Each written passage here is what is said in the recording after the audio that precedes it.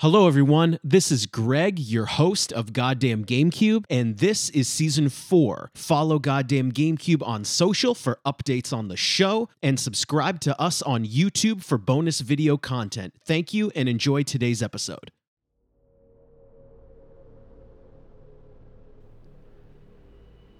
Hey everyone, and welcome back to another episode of Goddamn GameCube. Greg and Riley are your hosts today, and we are talking about Dead Space. This game fucking rules, and I'm so excited that we're going to be breaking down this franchise. So Riley, let's not waste any time. Let's get right after it. Go ahead. Let's dig in here. All right, so Dead Space. We're going to be talking about all three games, mostly the first one.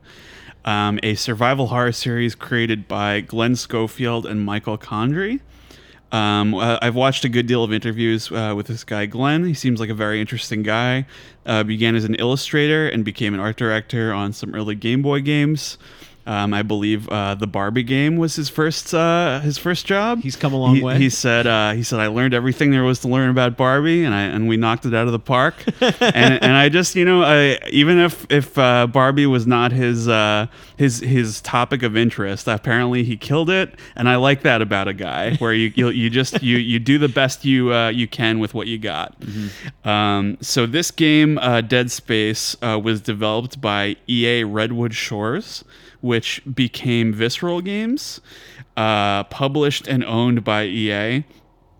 The basic premise here: in the future, humanity believes its resource crises are solved after digging up an inscrutable alien artifact that appears to produce limitless energy. Big no-no. You never trust that shit. Nope, bad. In reality, this artifact called the Marker induces paranoia, hallucinations, and devotion in its nearby observers, and causes the dead to reanimate into gruesome creatures called necromorphs. So we are going to get into the first game. Very, very popular, very well received. Did you play this when it came out? Yep. This was a day one purchase for me. Wow. Back in high school. All I remember about wanting to play this was it looks like Resident Evil 4 in space, so I'm all in. That was, I believe, the plan. They were Yep. very inspired by Resident Evil 4. Pitched it as kind of Resident Evil 4 in space. I played it a couple years later, but I did see my friend play it at his house. And for me, I think it was just like there were so many games coming out back then that I just missed it. But I'm so glad I went back and followed up with it. Well, I consider this to be one of those like golden era Xbox 360 games, right? Absolutely, Yeah, absolutely. You know, like it was on everything, but Yeah. when you think back to like 06 to 2010, I spent so much time in high school playing Xbox games, and this was one of them. Yeah. But this is actually one of the few games I 100%ed, like did it on every difficulty. I was very into this game. Nice. So this it follows engineer Isaac Clarke as he boards and explores the USG Ishimura, which is a planet cracker mining ship that was conducting an illegal operation on Aegis 7, a planet kind of in the far reaches of space. Isaac is looking for his girlfriend, Nicole Brennan, who is serving as the Ishimura's chief medical officer, and she periodically contacts you through the course of the game. So, Greg, I want to ask you how you feel about this opening premise and this universe in general. What do you find compelling about it? Okay, so I think in terms of, I think the opening is very effective, but it also kind of depends what background you have too. Sure. Because if we're talking, when this thing came out, 2009 or so? 2008. So in 2008, I knew nothing about the Alien franchise. Like, I didn't know anything about space horror. I Sure. wasn't familiar with The Thing or, anything like that back then. Mm-hmm. So for me, this game was very fresh as high school Greg. Yeah. Also, shit pops off within 10 minutes. Right. So, they really, I think we'll talk about this. The big part about this game is how gruesome it is and how, what's the word for this? How everything in the game is diegetic, and that's what jumped out to me about the setting. It is a sci-fi game, Yeah. but you're in it and immersed in it. There are no like cut scenes and things like that. Right, exactly. Yeah, I feel the same way. In terms of sort of the structure, you mentioned it kind of pops off in 10 minutes. They were talking about how like a horror movie, like the ones you mentioned, they're over in 90 minutes, 2 hours. Whereas a game, it's less clear, and you are the one who has to make progress to finish it. Like, you know, horror movie, you can just like close your eyes, shut your ears, and it's over. Yep. But with a game, you gotta get through it. Yep. So this game received near universal acclaim for its atmosphere. I felt that consistent tension was held the entire time throughout the Ishimura's very claustrophobic and dimly lit environments. In their words, also, it's like comedy. You can't keep reusing gags. It only really works well the one time, and you got to keep changing it up. Yeah. And I thought they did that very well. Like what I read about this was they throughout development they were thinning out and cutting jump scares. What's so funny is like this game to me is one of the ultimate jump scare games because of just how intense and like I'm scared and like on the edge of my seat the entire time. Yes, for sure. And it kind of serves as a funny little contrast with what we were talking about with Resident Evil 8, how they were like, we want to smooth it out over time, make it more consistent. We're talking about two different eras of games, man. Well, yeah, yes, of course. But I mean, I think in terms of making something that is consistently scary over the course of a 8-10 hour experience, this is definitely sort of a pioneer in that respect. As they say, we wanted to give you some moments of relief, but not too many. So this cool. game is almost, dude. I feel like my ass is like glued to the seat almost the entire time. Yeah, you definitely want to be playing it at night with the lights off and just kind of like. Ugh. I mean, like there are not very many moments of levity, if any at all. Right. Yeah, not really. So similar. I mean, you were talking the era. The score by Jason Graves was intended to evoke the aleatoric style where mistakes are okay, kind of similar to the BioShock design we talked about, inspired by the Shining score and modern experimental orchestra music. And it was, believe it or not, recorded at Skywalker Sound, which is George Lucas's little ranch there. Wow. So pretty profesh. Okay. So moving on, very solid voice acting across the board, I would say, but very notable that Isaac is a silent protagonist in this one, for the most part. Yeah, what I found, do we know, I'm trying to think, do I know any horror games where the protagonist doesn't say anything? Well, not so much horror, but they were inspired by Gordon Freeman from Half-Life, and they mentioned that they struggled with this because it's like, so if he isn't saying anything, does it feel like he has enough agency? Whereas he just taking orders from the other characters? Right. I mean, what I find fascinating about this, and I'm sure we'll dig in, like he is a silent protagonist, but the grunts and screams from him are amazing. Oh yeah. But they do a really good job of like, the reason why I brought up do I know any silent protagonist horror games, because in every other horror game I'm thinking of, the character is in some situation, they have relationships with characters, and I'm trying to think of 3D action games in recent memory where you don't say anything. There aren't very many. No, I mean maybe I think what's his name, Ethan, would have benefited from being a silent protagonist.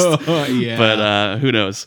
Many BioShock-esque audio logs are found over the course of the game as well that explain pretty much every detail of what happened prior to your arrival. The sound design, as you mentioned, it was a team led by Don Vecca, I hope I'm pronouncing that right, is the most memorable aspect for me. The team watched their favorite horror movies and tried to replicate the sound philosophy as closely as they could. They're talking about how horror movies, like if you mute them, they're not as scary. Yeah, and it's like, and they felt that closing your eyes and listening to the sounds is scarier than watching a horror movie on mute. So the sound was very much an important aspect.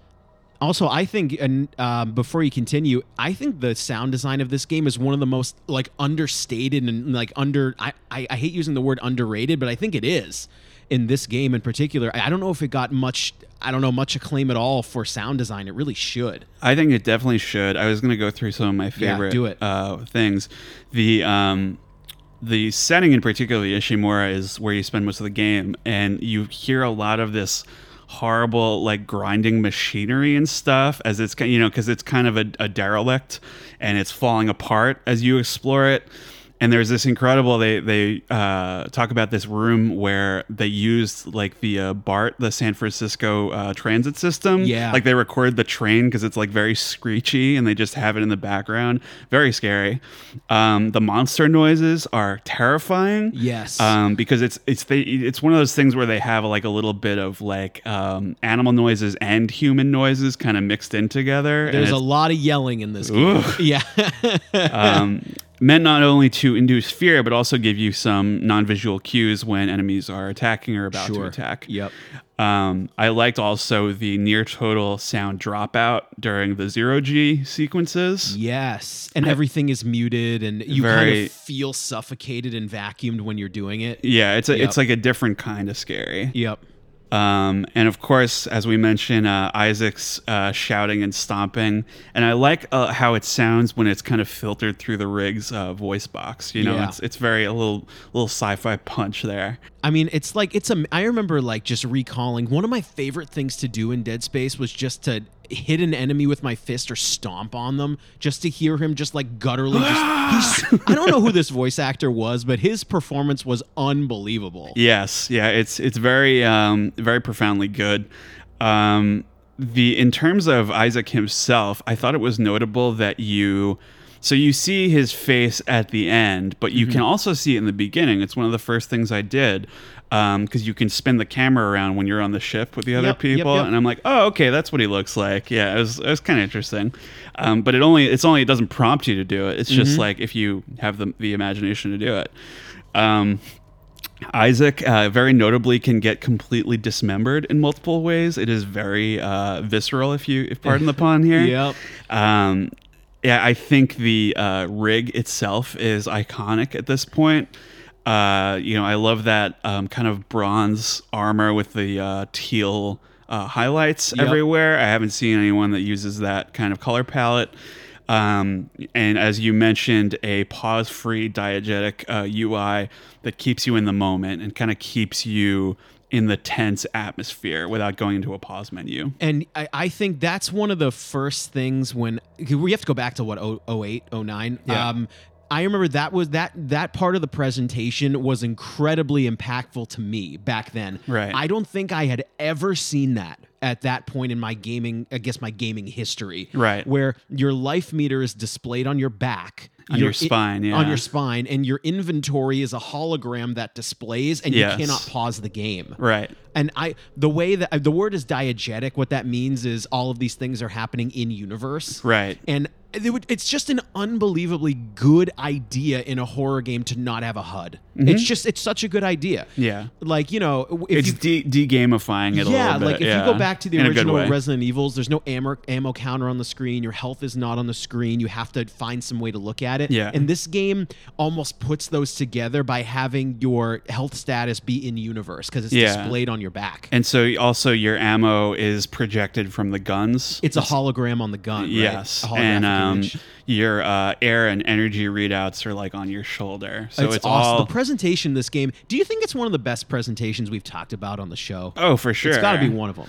And watching this guy Glenn talk about it, it's like this is what happens when you give a shit. You know what I mean? I think that is the crux of this whole thing is that he really cared. And can you believe this was an EA game? Right? I can't. No, I can't either. So in talking about its peers and other games that didn't do it as well, I wanted to ask you, what do you think other games, particularly horror games, but I guess games in general, can learn from their approach? Sure. I'm a very big proponent of taking HUD off the screen.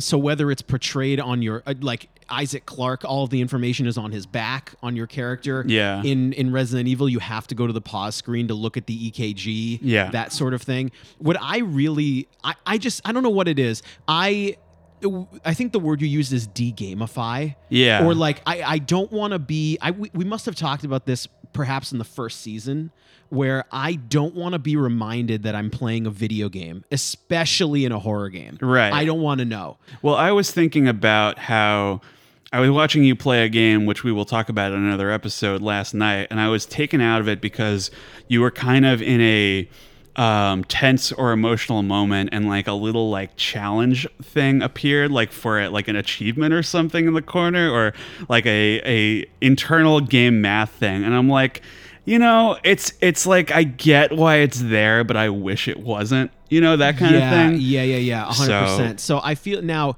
I believe, you could correct me, I believe the navigation system in Dead Space is you have to click a button and Isaac will display a light on the ground. Yes. I think. They did a cute little video where they had it in their offices, where the little line on the floor. So, like, they even did that well, where, like, there's no compass on the screen. There's no, like, quest and objective markers on the screen. Yeah. If you want to set down a little light to help you, to guide you, he has to do it. Right. Exactly. Please, thank you, more of that. So let's do that. Yep. In terms of moment to moment here, we're going to get into strategic dismemberment, which I feel sets it apart from other third-person shooters. We got a little punchy before we hit record here. We started talking about the necromorphs, how you can cut them up, and then we're going to grill them up and make some necro burgers. It's the 4th of July. It's the 4th of July. So we're going to make some necro burgers and some morph dogs. And I mean, they should have done that in universe, but it is very unique where these enemies are dead. So, unlike normal zombies, like the headshot's not going to work on them. You have to literally like tear them apart. And what's amazing, I think, about this game was they structured the weapons to reflect that. Yes. Right? Where so you have the plasma cutter, which is the main kind of weapon in this series, where you can change its axis to shoot like horizontal or vertical. You can shoot, and it's essential. What I love about the weapons in this game too, they are all engineering based. Like Isaac Clarke is not a soldier; he's actually an engineer. So the plasma cutter is like used to cut metal, but you're shooting it to cut up monsters. It's unbelievable. Yeah. A lot of that stuff is there. I was going to go through the ones they have there. So the Ripper is another one where you shoot like the razor blades. Yeah, it's just this buzzsaw that comes out, right? Yeah, it's like, so oh cool. My God. Your typical flamethrower, the contact beam. It's all like engineering kind of adjacent stuff. I think the pulse rifle is like the only one that was like an actual weapon. It's the only like gun in the game. Yes. And if you don't mind, I have one anecdote about Dead Space. It has to do with the pulse rifle. Oh, sure.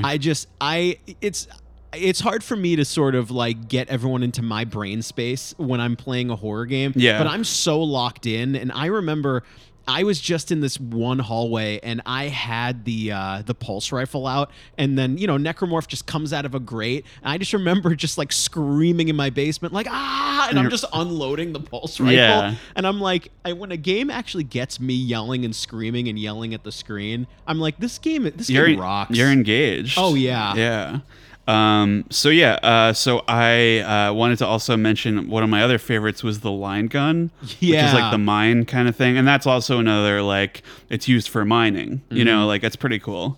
I did, however, I think in Dead Space 1 I only upgraded the plasma cutter. In the other games I messed around with the other weapons, but the plasma cutter is so like useful in so many different situations. So you can upgrade your weapons and the rig through these things you find called nodes.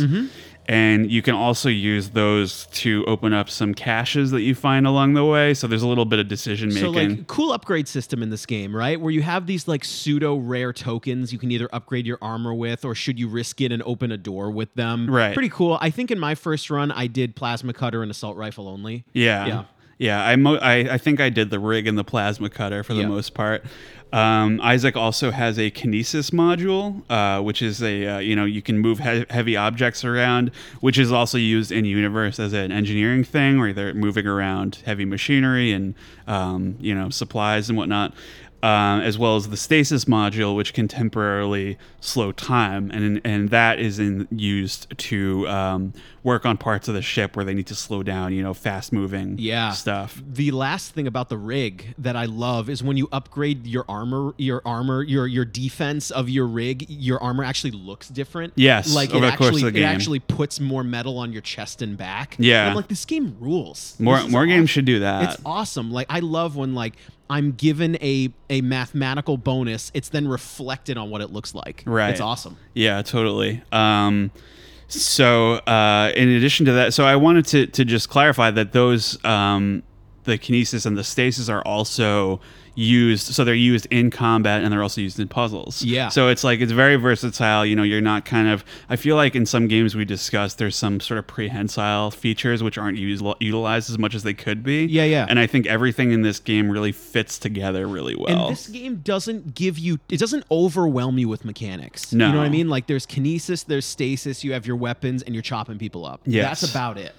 And one other thing is when I mentioned the 0G sections, you can sort of jump to any surface, and you have your refillable like air meter that you have to keep an eye on. You can kind of little stocks here and there to fill up. But I like that. I hadn't seen that in any game where you're jumping from one surface to another, like right. in a that kind of way.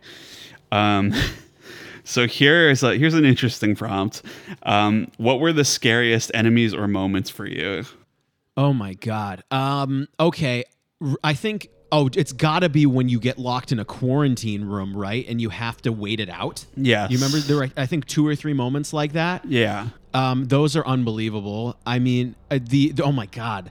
There's also that enemy that creates other enemies and they can do it to you. Did you ever experience that? If you get a game over with a certain enemy, you become a necromorph? Oh, really? Wow. Eek. I mean, yeah, it makes sense because sometimes you get chopped up into little pieces. But I mean, there's I think a couple different death animations. Yeah, well, if you're talking like scariest, it's gotta be your first quarantine zone where all these enemies are just coming out of grates. You hear them in the ceiling, and oh my God. And that's a very like Aliens kind of inspired thing. But so the slashers are kind of like the main necromorph enemy. There's also the lurkers, which are the babies. Yeah. And they're like, I was like, I've never seen that before. Like a demon, like baby zombie that's like crawling along. And there are some necromorphs where they punish you for hitting them in the chest because babies come out of them. Right. Yep. Yeah. The infectors, which are like the bats. Yep. Those are scary. The leapers are kind of like the scorpion ones. Mm-hmm.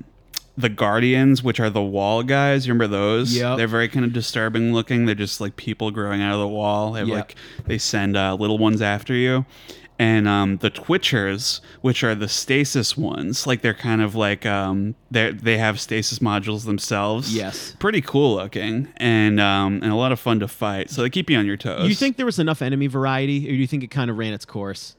I think in this game, I think it was just enough, right? It kept me going. Yeah. And I wanted to mention, I mix it up. I thought it was in one of the other games. It's in this game, the regenerating one that you have to like freeze. Yeah. Keep cutting apart. That was a very tense encounter. Really cool boss battle there too. Yeah.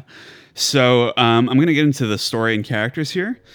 The ship you arrive on, the Kellion, is badly damaged and before long destroyed, and the necromorphs massacre most of your crew. So it is mainly you, Isaac. The only other survivors are Kendra Daniels, who is the computer specialist, and Zach Hammond, who is the chief security officer, who you stay in contact with throughout the story. It's a pretty, standard like horror setup. Sparse crew. Right. Isaac's girlfriend Nicole also provides support via sporadic messages and appearances, and you wind up learning more about most of the other characters through audio logs. Yep. So basically, what happened here is that the ship's captain, Benjamin Matthias, is the captain. He is a covert agent for what is called the Church of Unitology. And he was leading an expedition to recover the marker, as I mentioned earlier. So Unitology is sort of these people who have been, I guess, corrupted by the marker. It's kind of like the Ring, I guess, in Lord of the Rings. And they are, all kind of trying, they covet it and, are trying to do its bidding, I guess. So the marker led the crew to behave erratically. It caused mass hysteria and paranoia. They all started killing each other. Eventually gave into, there's some characters committed suicide, etc.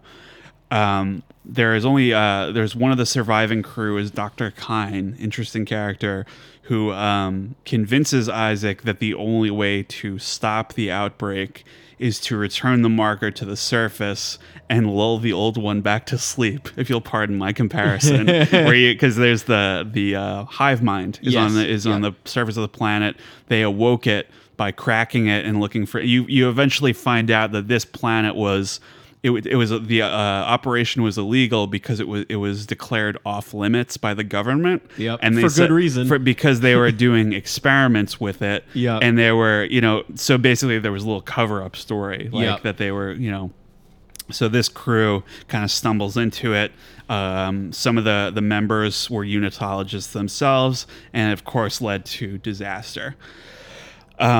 Something I thought was kind of interesting was, what did you think of your two other characters that you were playing around with? Like, so we're going to get into some trust issues here. What did you think of them? Well, I think it's hard because I think it's implied over the course of the game that you're being influenced by the marker, like Right. both of the characters are. So I think their paranoia is coming from that. Yeah. Or I feel like but it's not really told to you. You kind of have to figure that out. Yeah. So I think when I first played it, that didn't quite. I don't want to use the word land. I wasn't quite understanding that there's something else going on. Yeah. The communication breakdown, or I believe, you can correct me if I'm wrong, I don't believe you ever interact physically with the two other characters in your crew. You're separated by glass or door the entire game. Is that right? I think you may be correct. Like after that opening. Yeah, I don't thing. think you ever interact with them. No. So that's a good way of, because you're always tempted to like hit people, like melee people, or shoot people and see how they're gonna react. Mm-hmm. So it's a good way to like keep that out of your hands, I guess. So for me, I was maybe a little bit more mistrustful of Hammond. Yeah. So I thought that was like a great misdirect, because he winds up just like halfway through the game getting like eviscerated. Yep, I remember this. Just by some monsters and cut him up. And it winds up this Dr. Kine character who tells you what's really going on, essentially. He is murdered by Daniels, the girl. And I was like, that like to me like totally blindsided me. Yeah. I thought that was pretty successful. Kine, was he the guy who like gave up unitology? Was it him? Yeah, or he came to his senses or something and was yeah. trying to help you. Yep. And so basically she reveals herself to be a government employee Yep. who is tasked with recovering the marker on the surface. Oh boy. Which it turns out to be the red marker. Yep. So the red marker is just a copy of the original. And it was created by an experiment, like a mind control maybe experiment by Earth. And I thought that was a really good twist, where it's like you're kind of sequel baiting, but it makes perfect sense. Like how that you discover this immensely powerful object, and it's it's of course it's just a copy. I think that was a pretty good twist. The markers, as it turns out, they send out a signal that reanimates dead tissue and transforms them into various forms of necromorphs. And it's you keep hearing that phrase, "make us whole," and it's basically sort of I guess like a good comparison would be like a Halo Flood thing, where they're trying to like merge all this dead tissue. They do such a good job with like visceral metaphors. Make us whole. You're chopping people apart the whole game. Yes, It just feels gross. Something you sparked my memory a little. You asked me what the scariest moment was. You know what it was for me? Do you remember the moment when you you go into this room that's lit by candles? And everybody has like their faces blindfolded and they all killed themselves. Yes. And I think Twinkle Twinkle Little Star is playing. Yep. I'm like, dude, holy fuck. Some effective imagery there. Oh yeah, that's that. I think. Good Lord. So effective religious villainry, I think, in this. Yes, for sure. I kept mixing them up with the Unitarians. Big apology to the Unitarians there. You want to talk about the big twist to the end of the game, where Daniels essentially reveals that Nicole committed suicide before you even got there. Yeah. And Isaac has been hallucinating her the whole time. Yeah, there's a little bit of a what's the word for this? An unreliable narrator. Because the marker is messing with your head. Yeah, so it's one of these where you think you're hearing messages from Nicole, or you think you're listening to audio logs from her, or something like that is going. You're essentially a subplot to this game is you're trying to find her. Yes, well, she is like appearing physically. Yes. Too. Yeah, exactly. So so it's not like the most original twist in the world, but it still worked well for me. I think the reason why it works well is you're given these hints that the marker is messing with people's brains, or it's messing with your perception of the world. Yes. Oh, of course Nicole is dead. Yeah. Right? But because Isaac doesn't talk, he's never like, oh, I miss her. I can't wait to find her. He doesn't say anything. Of course. So it's almost like it's very in the back of your mind that could be happening or not at all. They're not tipping their hand too much. Because it's almost genius that he doesn't say anything. Right. It works really well. And that you want to talk about, do you know that Easter egg? Oh, Pretty brilliant. Yeah. Sure, I love this. So this game is split up into chapters. Yeah. And 12 chapters. The first letter of every chapter spells out Nicole is dead. Pretty genius, huh? Ooh, like, uh-oh. What do you think anyone, like, I mean, I didn't figure it out before then, but do you think anyone was, like, reading the chapters? No, Is there's it no possible? way. Like, I think the only way to do that is if you saw them written out. Because Right. you only see them one at a time. Got it. You got to have that real, like, pattern-oriented, sensuous sacrifice brain looking for that. Yeah. Well, that's kind of like, you haven't watched Breaking Bad, right? I've never seen the whole thing in its entirety. Yeah, there's one season where the episode titles spell out, like, what's going to happen in the season finale. Pretty genius stuff. So yeah, you essentially I do like that, because this game is pretty much entirely set on the Ishimura except for the last level. It's very contained.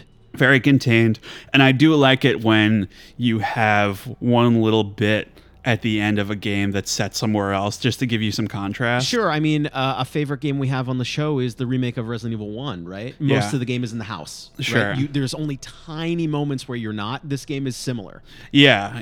Well, I was gonna say, even we talked about Vampire, how the most of Yeah. the game is in the city, and then you have a little epilogue ending, in ending in is the country. somewhere else. Yeah. Yeah.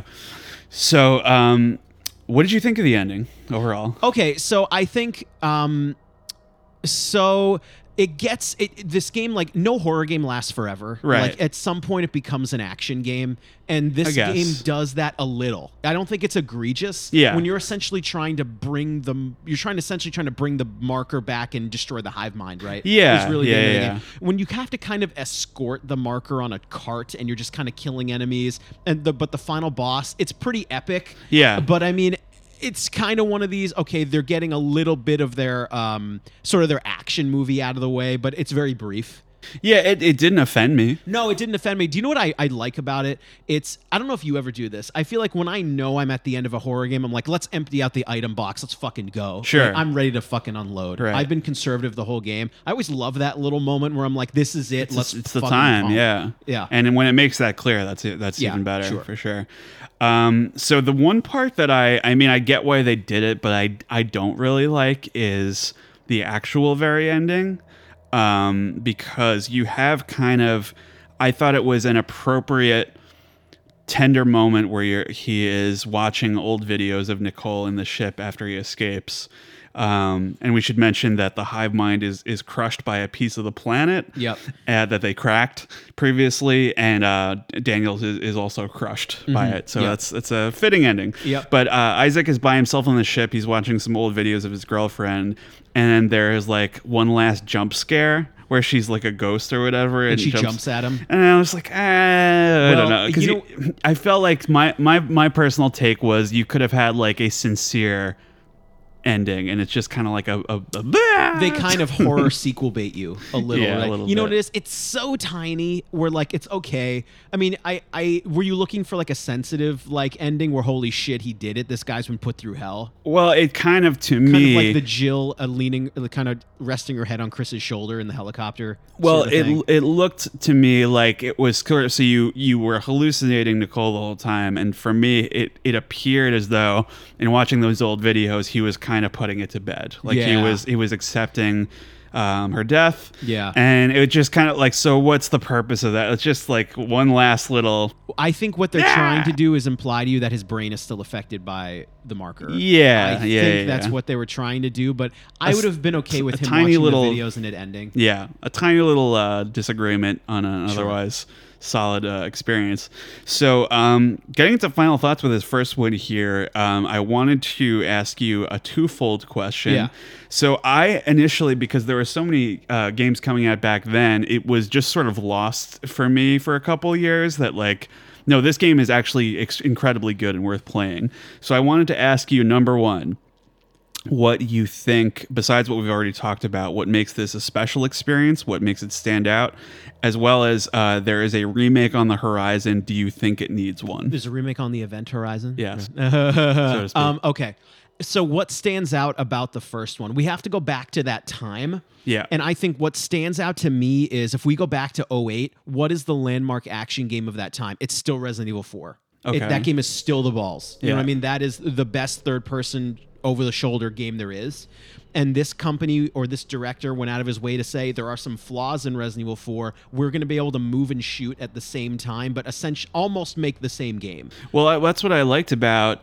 He obviously has a ton of respect for the game. He talked a lot about the Silent Hills as well. Yeah. But he said that he acknowledged that he would like to move and shoot at the same time, and he also didn't like the melee in Resident Evil 4. Yeah, I think the coolest part about Dead Space, you and I always complain that Resident Evil teeters too frequently into silly and stupid. Yes. Dead Space is really fucking serious. Like the entire time. And here's the thing, Dead Space is really fucking serious, and it's Resident Evil 4 mechanics. Yeah. And sure, I think Dead Space is perhaps it's a little bit less iconic maybe than Resident Evil 4 because Resident Evil 4 is just inherently so quirky. Yeah. But what I love about Dead Space is what they did not only to improve upon the Resident Evil 4 combat, how the entire presentation is diegetic. Yes. Which I've never seen, which is unbelievable. It's very rare. To answer your question about the remake, it's not necessary. Yeah. This game was released in full HD. It looks amazing. I revisited it very recently. I thought it held up perfectly well. And I feel like you're kind of encroaching on that era 08, 09 where you don't need to remake those. Yeah. Like they're already awesome. Am I going to play it? Yeah. Because the game rules. Yeah. The reason why maybe I am not as pumped to play it is I 100%ed this game. I played it on impossible mode. Like I've done everything there is to do.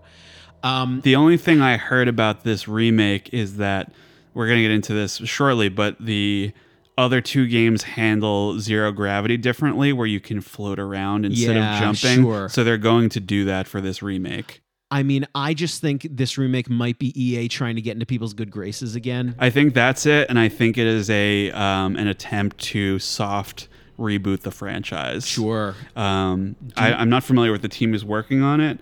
I wish them the best. I feel like that will wind up as like a YouTube exclusive, maybe you and I talking about or something. Did you want to do? Are we going to do grades, or do you want to move on? Do you want to do grades at the end for all three? Why don't we grade them one at a time? Okay, while we're sure. Fresh. So you start. I think this game it's got to be an A or A minus, right? Would this game be an A? I think I'm going to go, it's probably A minus because there are some clunky puzzle solving moments towards the end that it doesn't really hold up like the beginning. It kind of detracts from the game. Yeah. Besides that, I mean, the game is awesome. I don't know. I don't think it's quite perfect, especially when like the setting and the story is, I'm not going to call it derivative, but there's not a ton going on here. It's fine. Yeah. I got to say A minus. I don't know about you. I'm giving it a 9. It's sure. 9 out of 10. I think that, not to get too long-winded here, but I think it is it felt very it was almost a Titanfall thing, or it was like almost swept under the rug. Like it enjoyed success at the time. Yeah. But I feel like not as many people talk about it as you would think or hope. Yeah. I mean, that almost makes me want to give it an A plus, where I'm like, I almost want to give it a bonus because it's so much better than so many other things I've played. Yeah. It's and awesome. I mean, for us, for me personally, a 9 is very rare. Yeah, for me, an A, I don't give them out. 9 and 10. It's like, so this game, I think the only thing that would have made it as a 10 is if it was some kind of like consciousness altering experience, something that really like reinvents the wheel. So this is for a game that doesn't do that. That's like a very high mark for me. This is really, it's some of the best you can get in terms of third person horror. Horror in general, games like this Of is, course. they didn't fuck it. You know what I mean? No, Like they there's so gave many a shit. moments in the games we talk about, Silent Hill 3, all the Resident Evil nonsense. Yeah. In this game, they don't fuck it up. No, they don't. So I'm giving it that. Let's move on to Dead Space 2. Yeah, let's talk about 2. Go ahead. So this game released in 2011 by the original team, 3 years after the original Dead Space. It takes place on the Sprawl, which is a space station built into Saturn's moon Titan. After Dead Space 1, Isaac is left mentally disturbed and now has an imprint of the marker's designs in his mind, which I like that idea. I think that's why the ending of the first one is not wholesome.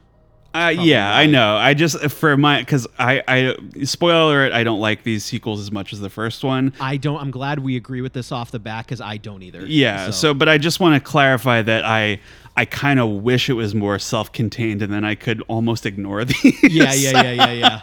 So, long story short, so that guy we talked about, Glenn Schofield, he departed, left in the hands of other people who worked on the first one.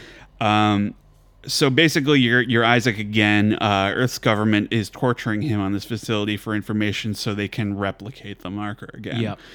Yep. So EA Redwood Shores, as I mentioned, was restructured into Visceral Games, and I thought an interesting tidbit here was that production ran parallel to our favorite God of War ripoff called Dante's Inferno. So I didn't know Visceral worked on that as well. No, I don't hate that game actually. I don't hate it. I think it kind of loses steam over time, but it was interesting that they did it as well. Interesting. When EA used to make games, but go ahead. Yeah, sure. So this one, Isaac speaks in this one, notably. Yeah. I don't dislike his voice acting. No, I think it was actually a pleasant surprise about this game is I liked him as a silent protagonist. I think it worked out just fine. Correct me if I'm wrong. He has like one line at the end of the first one. I don't know. I should probably know this. And I think it's the same guy who voices him in 2 and 3. Okay. But he wasn't like offensively bland. No, you know what I think mean? it's just fine. Yeah, exactly. So I have some downers here. I do too. Go ahead. In terms of mechanics and features that were added, not many when it comes to innovation here. Stop me if you've heard this one before. The sequel was designed to be more action-oriented to appeal to a larger audience. So are we talking about gameplay right off the bat here? Yeah, are we talking Dead Space or Mass Effect here? What's going on? I have 2 qualms with this game gameplay-wise really right off the bat. Let's go. So my friends really combat me about this opinion. I don't like Dead Space 2 very much. Like, people might think I love this franchise. I really only love the first one. Mm-hmm. Here's the second one. It's a good game. What bothers me, I don't know if you picked up on this when you played it, there are a lot of one-hit death opportunities in the game, and it took me out of the game totally. Yeah. Where I'm like, oh, there's another sliding sequence where I have to shoot. Oh, I die. Oh, there's a thing in the hallway that blows me up. Oh. That bothers me, and it's kind of one of those things I talked about in Elden Ring, even, where you get grabbed and it's an instant kill. It's like, I don't want to look at a loading screen that much. I kept trying to tell my friends this, and it was not landing. Perhaps it will land with you and our audience. What bothered me about Dead Space 2 is if I'm playing a horror game, I'm playing really hard to get my character out of this situation. Yeah. And if I am just one hit killed over and over, I don't care anymore. Like, I just want to get through this. Like, it turns into a slog. It turns into a slog. And I think a lot of emphasis was put on making weapons and attachments and customization more varied. Yeah. But I didn't need that. No, like I said, I stuck with the plasma cutter in the first game. I think it was, for the second one, you do have to iterate, or else it's just a rerun, So I do appreciate that there are a couple of different, we're going to get into like a couple of the additions. But before we get too far, stop me if you heard this one before. The sequel has a multiplayer mode that nobody played. I forgot that. And it's like, why? So basically, it's essentially Left 4 Dead. Yeah. Where you have some survivors on one side and the other ones play as the necromorphs. Yeah. And it's just kind of like, was that a good use of resources? Probably. I mean, well, here's the thing, though. I do want this. We'll eventually do a video on like Greg's theory of the games that ruin games. Yeah. But keep in mind, like, we're in the era. This is 2011. Yeah. Where Call of Duty has dominated the landscape. Of course. And every game now has multiplayer because of Call of Duty 4 and all that success. Yeah. And I think Dead Space 1 just came out too soon after to be affected by that. Yeah, of course. But now that every game has to have multiplayer, this game does too. But so my main comparison there. Was we just talked about BioShock 2, which also included that. That was 2009. Yep. And a year after this was Mass Effect 3, which also had multiplayer where they didn't want. We're getting to the bad era of games here. This is, dude, I'm telling you, this last decade was a rough one. I mean, especially looking from back on 11 to 15, right? Yeah. It was rough. So before we get too far here, I mentioned the floating around in 0G. I didn't dislike it. I didn't like it. You know, I kind of like them both in Yeah. different ways, like the either the leaping or the floating. Mm-hmm. Some of the new weapons, the only ones that I there's a bunch, but the only ones that I distinctly remember, and one that I wanted to talk about, the javelin gun is it's a classic like spear Oh, gun. that's the balls. I love that. You can't beat that in any game where you can pin an enemy to the wall. I mean, It's yeah, awesome. sure. I mean, that's the weapon that I feel like I recall the most from Dead Space 2 is just one hit pinning people to wall. It's awesome. And it's you know it's a little weird in Halo, which is not super violent. You have that big rifle that Yeah. did it, but in this game where it is extremely gruesome, it Yeah. feels very very appropriate. The force gun, which is basically a shotgun, Yeah. and I liked that inclusion in a kind of zombie-ish horror environment. Like that's a pretty good one. and they didn't have one in the first game. Exactly. so- And lastly, but certainly not leastly, there is a secret weapon called the hand cannon, and it's just a foam finger, and it's just like instant kills. It's awesome. So there's a ton of new enemies, but the only ones I really want to talk about are the two that frustrated me the most. Oh, I know what you're going to say. We probably agree. Go ahead. So number one is the pack, which is the children.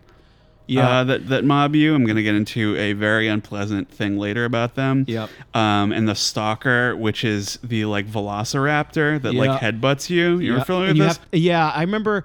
This is where I think I distinctly remember saying, I don't think I like this game that much. Is I think you're in a section where stalkers are Surrounding you. they're either coming at you from various walls and you have to stasis them. Yes. I'm like, this game just got kind of silly, and like I don't like it. Yeah, like so I appreciate that it's a different type of encounter that you can't just do the Yeah. normal chop thing, but that was a situation where they can one shot kill you, It's really annoying. and there's a ton of them. And it's I just, almost eh. like The Last of Us 2 did this a little bit better. Yeah. Where there is a stalker enemy. It doesn't do anything different other than it's smarter than others, where it's going to look around corners, it's going to see where you are. Yeah. That's scary to me, where they're more knowledgeable. I think that's maybe a underrated aspect of games in general is AI. Yeah, is like investing in sure. your AI because that's great. And it's just what I remember about stalkers is like they come around the corner, you have to stasis them, it becomes tedious and annoying. Yes. And I don't like it. So with that in mind, let's just skim through the story here. Yeah, super quick. go ahead. Something I did like about the opening here is that you watch a person turn into a necromorph for the first Yeah. time. I thought that was kind of it was like a character that appears very briefly, helps you out, and he gets turned into one. And Yeah. I thought that was awesome. Ultimately, I feel like overall this is a sort of a stock plot that just kind of recycles and reconfigures elements of the first game. That's why I didn't like it as much. So it's kind of the Ishimura, but it's bigger as the space station. Yeah. And not that it doesn't have, kind of its own quirks and stuff, but I felt like it was like playing the hits, But do you know what I think this game does better than other games I've played? This franchise, Yeah. the running sequences where you're defenseless. Yeah. like I believe you can correct me. Was 2 the straitjacket sequence? Yes. In the beginning, I thought this was pretty effective. I did like that, yeah. I like it where you're like clearly there's a bunch of chaos going on. I'm just running through it. me the fuck out of there. Yeah, I mean it's pretty good.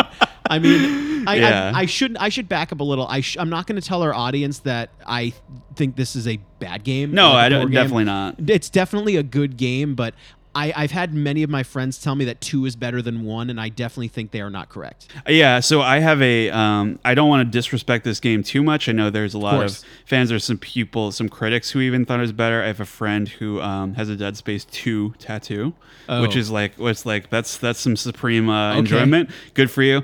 I personally don't like it as much as the first one. I'm going to get into a few story highlights sure. here. Very beginning of this game, you are betrayed by the lady again. I thought it was like I was like, wait, you're doing this again? You just did this. Yep. Like it's in like the first act of the game. Yep. And you kind of run through a series of, to me, unmemorable characters who like, oh, I gotta help you, and then they die like Yeah. very in quick succession. So I didn't love that about this, where you can't really develop any. You're kind of running through these. And that's kind of a horror formula in and of itself. I didn't really like it personally.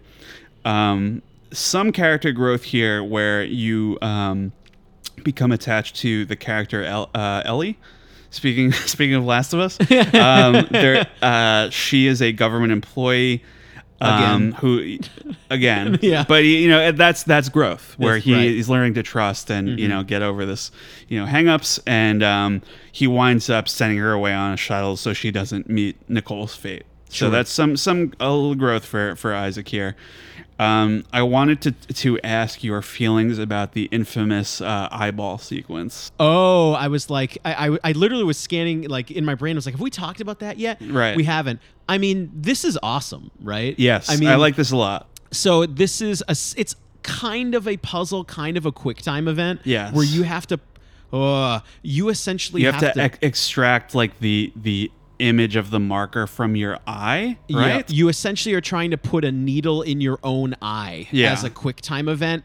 Oh, and it's like it's very jittery and very shaky. Well, yes. Yeah. So basically, it is like that. I think there is a surgery machine that does this where it puts it right in the center of your eye. Yep. And it somehow doesn't like permanently damage it, I guess. Yep. It's very thin. So that is what you're trying to do, but I think the equipment is broken. Or you have to do it yourself. So yes, so you have to, it's very near the end of the game and you have to do it, and if you fuck it up, it is one of the most violent things I've ever seen in a video game. It's one of those scenes where I'm a little surprised it got through ratings. Yeah. Where like, if you screw it up, you essentially obliterate your face and your eyes, and it's a bunch of It goes right into your brain, and it's like, oh my god, it's very violent. Yeah. But it is. I call it a success. Right? That's got to be iconic to this franchise. That scene? I mean, when this game came out, I remember that GIF going around everywhere. It was like horrifying. But lastly, I just wanted to mention that thing with the pack, the children. The final, you have you've been hallucinating Nicole like the whole time. She's kind of haunting you now. And there is a final boss battle with the hallucinations, and it is a fucking grind. Oh, this is a ton of like one-hit deaths. It's terrible. I hated it so much. I couldn't stand this. I was so relieved. All I remember is just all the babies jumping on you and you die. Yes. So, okay. Like, whatever. So I didn't like that at all. I didn't either. I hope we're in consensus here with the audience. Like, I hope so. I apologize if you like this game. For all we've said here. So I'm going to ask you an interesting prompt. How would you have handled a sequel instead if you had to make one to Dead Space? I didn't think you would ask me this. How would I handle a sequel? Wow, that's so hard. Because I'm trying to think of like what Dead Space 2 was like. Kind of a retread with increased combat mechanics. So let me kind of share my first thought. I think maybe Isaac shouldn't have been the main character at all. Oh, you think this should have been happening somewhere else to someone else because he's already lived it, and it's kind of like, all right, well this guy's he's kind of proved himself a little bit. Maybe put someone a little more vulnerable. Let me get into your position. brain here. You ready? Yeah. That would have almost set up the co-op in 3 better. Right, where you have two different characters, first game, second game. Oh yeah, see, good point. No, I'm kind of right. I like that. Well, you kind of almost have a Master Chief Arbiter thing. Yeah, going on. sort of. Yeah. I mean, well, then again, the same thing with every horror game. It should have just been one game. Of course. It shouldn't have made it at all. Well, it's like you look at horror. I just watched all the Halloween movies for the first time. Sure. You look at any horror franchise, the first one, maybe 2 are usually the best. Yeah. Like occasionally you get some, they kind of brought it back a little bit, but usually the first one is because it's the same monster or whatever isn't as scary. Or time. Do you do the thing where you go the ironic angle where the marker is brought back to Earth and it's done during the day outside? It's something way different. Yeah, anything that wasn't just I'm trapped in space again, but bigger. They essentially just do it again. But. So, what grade would you give this one? That's hard. I don't really know.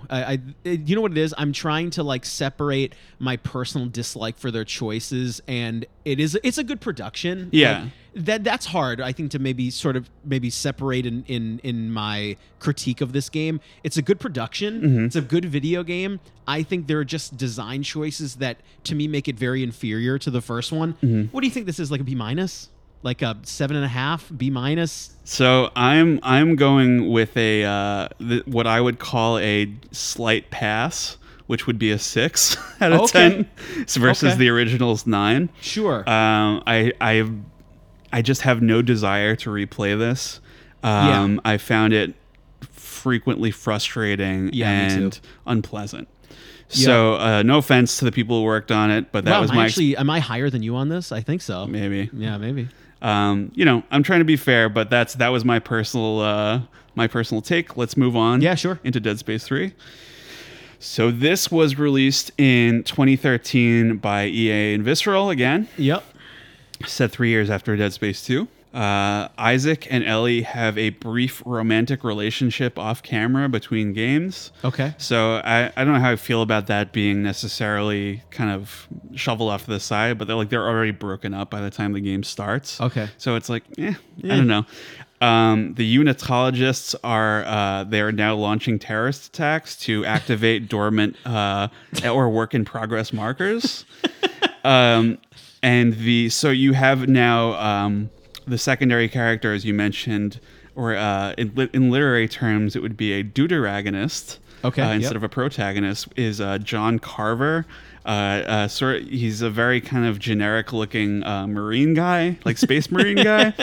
I didn't find his character obnoxious, but it was a little kind of, we're going to get into the motives behind a lot of this game is, why is this here? Right. Why did this game get made? So I would call his origin story borderline satirical. Yeah. Where his family were killed and turned into necromorphs, and he had to kill them. And I'm like, come on, we've seen this like in zombie fiction 1,000 times. Like, yeah, my family, that kind of thing. So at the beginning of this game, Isaac is living by himself on the moon. He's in a little colony. And we're gonna get into it. So the colony itself, I thought, was kind of fun and different to look at, because I think this is daylight, where you kind of begin. He's living in this little apartment, and the main setting of this game is called Tau Volantis. It is a ice planet, and I loved the look of this planet. Yeah, because it reminded me a lot of The Thing, with a kind of similar horror. They're in Antarctica in that movie, that kind of vibe. This was planned as a horror game. But it is at EA's behest. It is even more action oriented than the previous one. Introduced a cover system, which is not completely unwelcome to me. Nope. I think it's always, if you're gonna have action, it may as well play better. Yeah. The one interjection I would make before you continue. Yeah. There are no co-op horror games, and this, I think, falls into that. Where it's kind of a half joke I make. Yeah. It's a co-op game. It means inherently it's not going to be scary. I mean, you feel. For instance, I've gone to scary places by myself and with other people. It's obviously way scarier if you're by yourself. Of course. I just think inherently when you have co-op, this is not a horror game anymore. No, not really. No. But I do have a caveat that we're going to get to later. About the direction for this game. But in terms of mechanics additions to this, I wanted to bring up something terrible that I forgot about. Okay. So you have some of your classic Dead Space weapons, but now you can also craft the weapons from parts. Yeah. Number one, I don't like a crafting system unless it's, like we mentioned, Vampire, very serves a utility with NPCs and stuff like that, where I so often, apologies to anyone who enjoys them, but I hate them for the most part. Yep. It feels very micromanagey, and I hate looking at what can I make with a few rusty springs, Well, you know what, dude? It makes this game too video gamey. Right? Yes. I'm taken out of it pretty quick. But it gets worse. Yep.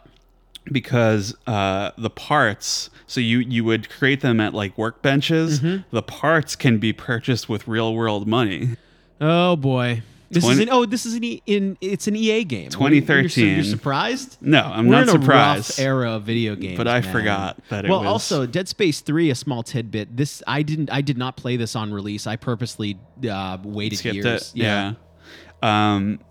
Something interesting that I did like, however, was that there are alternate modes which I would be interested in revisiting with lighter resources, and there is one that is permadeath.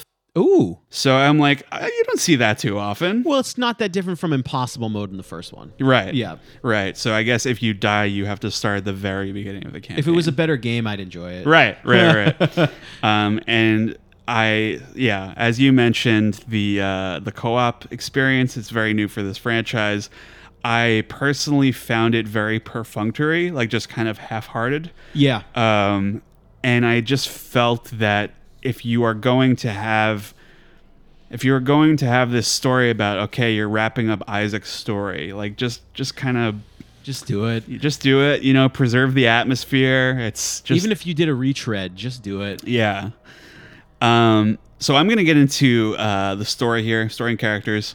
I'm not sure how clearly you remember this, but there is a kind of intriguing prologue that is set 200 years in the past with different characters.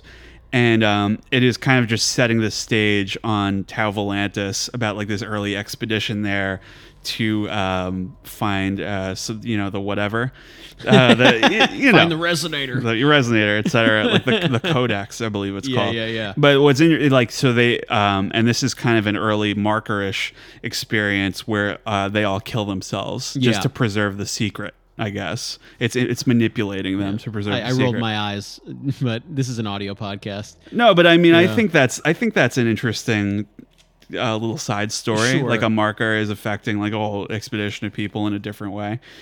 I like the intro a lot with the escape from the city where they come after you. It's kind of different for the series. And you are rescued by this guy Carver and Ellie's new boyfriend, which I think is really funny because, like I said, their entire romance, because they flirt a little in the previous one, but it's sort of happens off screen, and so her boyfriend saves you, which is very funny. And I really enjoyed the first few chapters where you have to float around from one ship to another in space. Mm-hmm. It felt to me kind of like what they should have done in 2, where you have sort of an expanded twist on the original, but you are going through not just one big thing, but some smaller separated ships. Mm-hmm. And I thought that was pretty cool. The Planet of Ice, as I mentioned, very awesome as a setting, and I liked that when you first crash land there, you have to fight off hypothermia. Yeah, like you have to find like a burning piece of ship or something to huddle around. I'm like, that's something different, where because they do emphasize a lot in the first one how against the elements you are. Yeah, mm-hmm. And in space, like it's crazy that a human being would be in space. Sure, and it's nice to have something else, mm-hmm. Where that's taking precedent there. I did find something really funny when revisiting this was you keep hearing, instead of "make us whole" this time, there's a new phrase called "turn it off." And I was thinking really funny, like so I'm maybe more positive on this game than most people, but I thought it was very funny that you are getting repeated messages to turn it off. I mean, it's what's so funny that I didn't realize how close an alignment you and I were on this whole franchise. Yeah, we try to keep our conversations as natural as possible when we're on mic here. So me as well, where I do think Dead Space 2 and 3 are much lesser than the first one, but I actually don't think this game is like horrible. I think it's like meh. No, yeah, I mean, I'm gonna get into I guess my final thoughts on that later. Yeah, but, of course. So turn it off, I guess, is referring to this new markery piece of machinery that is keeping the planet frozen. Yeah, because they had an outbreak or whatever of the necromorphs, and I like that premise like way more than the previous one. Yeah. Where it's kind of adding to the lore. You find out there was another alien species that dealt with necromorphs, and I was like, oh, so this is a little more interesting than I thought it was going to be. I thought it was literally just going to be the same thing over again. A quick interpersonal thing: a series of mishaps leads to Isaac shooting Ellie's boyfriend in the head. Where it's really funny because Isaac saves the boyfriend's life. I'm not even going to refer to him by name, because he doesn't deserve it. And he gets really mad at you for some reason and tries to shoot you, and Isaac shoots him. And it's right after he saved his life. It's kind of hilarious. Yeah. So I'm like, okay, so this guy's a joke character. the final sort of set piece I really liked with the floating alien city, where you're kind of, so it's taking the 0G to kind of like new heights, I guess. Yep. It reminded me almost a little bit of, we talked about Titanfall recently, the end of that, where things are kind of breaking up. Yep, and you're kind space. of trying to evacuate and you're jumping through space. Yes, exactly. So I have a couple funny notes about the end of this. Sure. The machine keeping the planet frozen is deactivated by the bad guy, who's the head of the Unitologists, and it gets reactivated 2 seconds later by Isaac, which leads the evil moon full of yuckies to crash into this planet, and that's the how the conflict ends.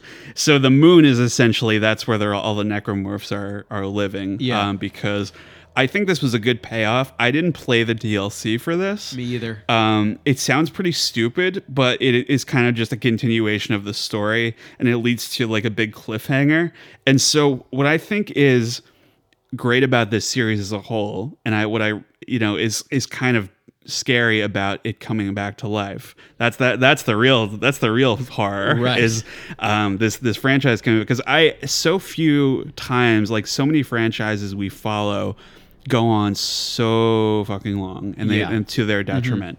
And what I liked about the series for a while is that, for better or worse, it was a trilogy, and it kind of it ended. And it never really explained the central mystery of like who made the marker, or the backstory.